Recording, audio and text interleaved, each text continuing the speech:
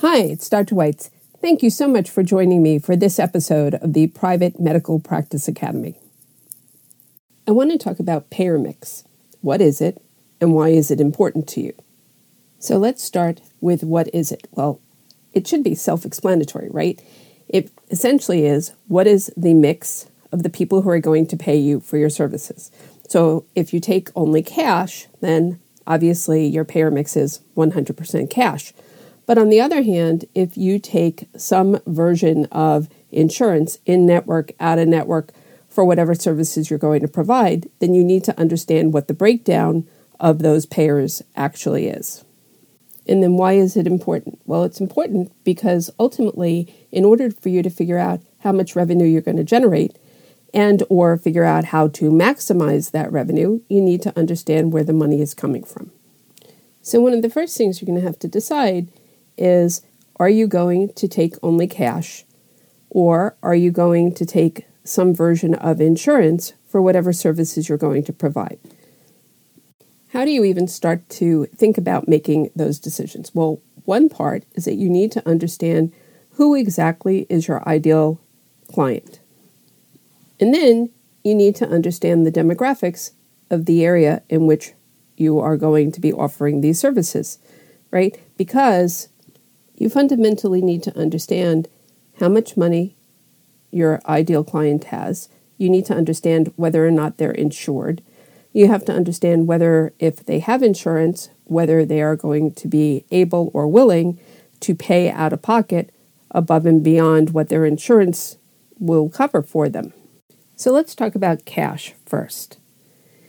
To determine whether or not you can actually have a cash-based service, you need to evaluate the demographics and figure out whether or not these people can actually pay you, right? In part, it's going to depend on what service you're offering and the cost of it.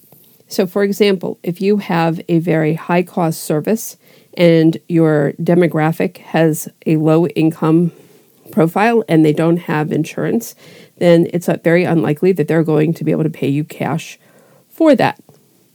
On the other hand, if you're offering a service that is unique or is not typically covered by insurance and it's something that people want, then indeed they'll pay you cash for it.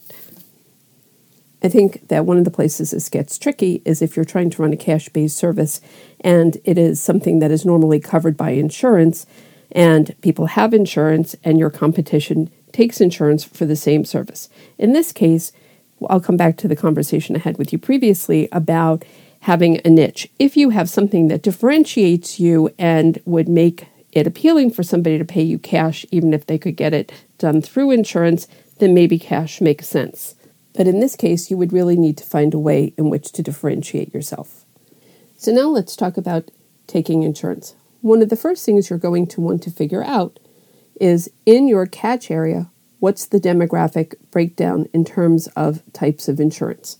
You can find this information out using the website that I provided in my last podcast episode, and you'll find it again listed below this one. Basically, it will tell you the percent of people with Medicare as well as the percent of people with commercial insurance. Let's say for a second that you don't actually know the various commercial insurance payers in your area. How can you figure this out? Well, there are a couple ways. First of all, you can Google the other practices in your area or people who are offering the same service in your area and see what insurance companies they're contracted with. There are a couple of things that you can glean from this. First of all, it tells you who the players in town are. What I mean by that is you will know what insurance companies other providers are contracted with. And for those websites where the practice actually tells you whether or not they're in network, it'll give you a sense of who's paying fairly well versus who's not. If this information is not readily available, you can also call the various offices as a secret shopper and say, hey, I have X insurance and I'd like to come in for a service. Do you take my insurance? They'll tell you very quickly whether or not they're in network or out of network, and from there you can glean what the potential contracts might look like. So now let's say that we want to start a new service and you're trying to figure out whether or not you want to be in-network or out-of-network. Understand that in-network means that you have a contracted rate that you will be paid according to the fee schedule of the insurance company.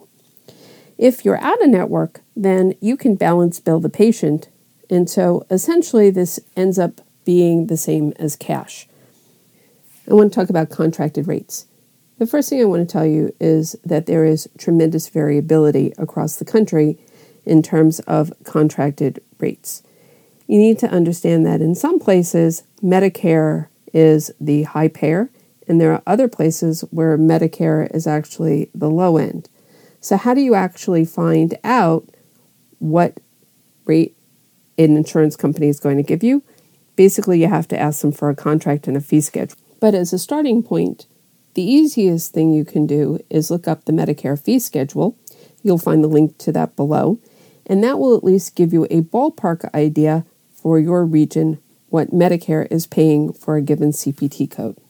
So I'm sure you're thinking to yourself, why exactly are we going through this exercise? Well, it's very simple. If you are thinking of adding a new service and you don't already have this information that you can run a report and know what your payer mix is, you're going to need to make some assumptions. You need to know what the payer mix is as you put together your financial projections because you want to know how much revenue you're going to generate. If I provide a service for which I'm going to get insurance payment, I need to be able to come up with the blended rate for what that's going to pay me. So what do I mean and how do you do that? Before I walk you through this, I want to be really clear that if you're taking all cash, then it's very easy because basically it's whatever your fee schedule is, that's what your reimbursement is. Similarly, if you are out of network for everything, this is essentially the same as taking cash, as I said before, because you're going to balance bill. The trick comes when you are either all in network or if you're in network with some insurance and out of network or taking cash for other services. So now I'm going to walk you through how do you actually figure this out. The first thing we're going to do is come up with your top 5 to 10 CPT codes that you're planning to bill insurance. For each CPT code, you're going to have an amount that is being paid by the insurance company. And then you're going to have your payer mix. So let's say that Medicare makes up 20% of your payer mix. And let's say that the reimbursement for your most common CPT code is $100. So then it would be 100 times 20, okay? And then you would do that for every insurance that you're going to take in your payer mix so that ultimately you come up with the weighted average and you know what your blended reimbursement is for that particular CPT code. This information is fundamental to being able to come up with your financial projections for any new service. You will see in the notes below the calculation that I just described to you. Click on the link below for a plug-and-play calculator that I've created for you. In future episodes, we'll walk through how to take the payer mix and the blended reimbursement and use it in your financial projections and ultimately your business plan as you move forward with trying to add on new services. Thanks for joining me. Be sure to sign up for my newsletter below, and I'll be sending you tips on how to start your practice, best run your practice, grow the practice, and then ultimately be able to leverage your medical practice into multiple other businesses. I hope to see you soon.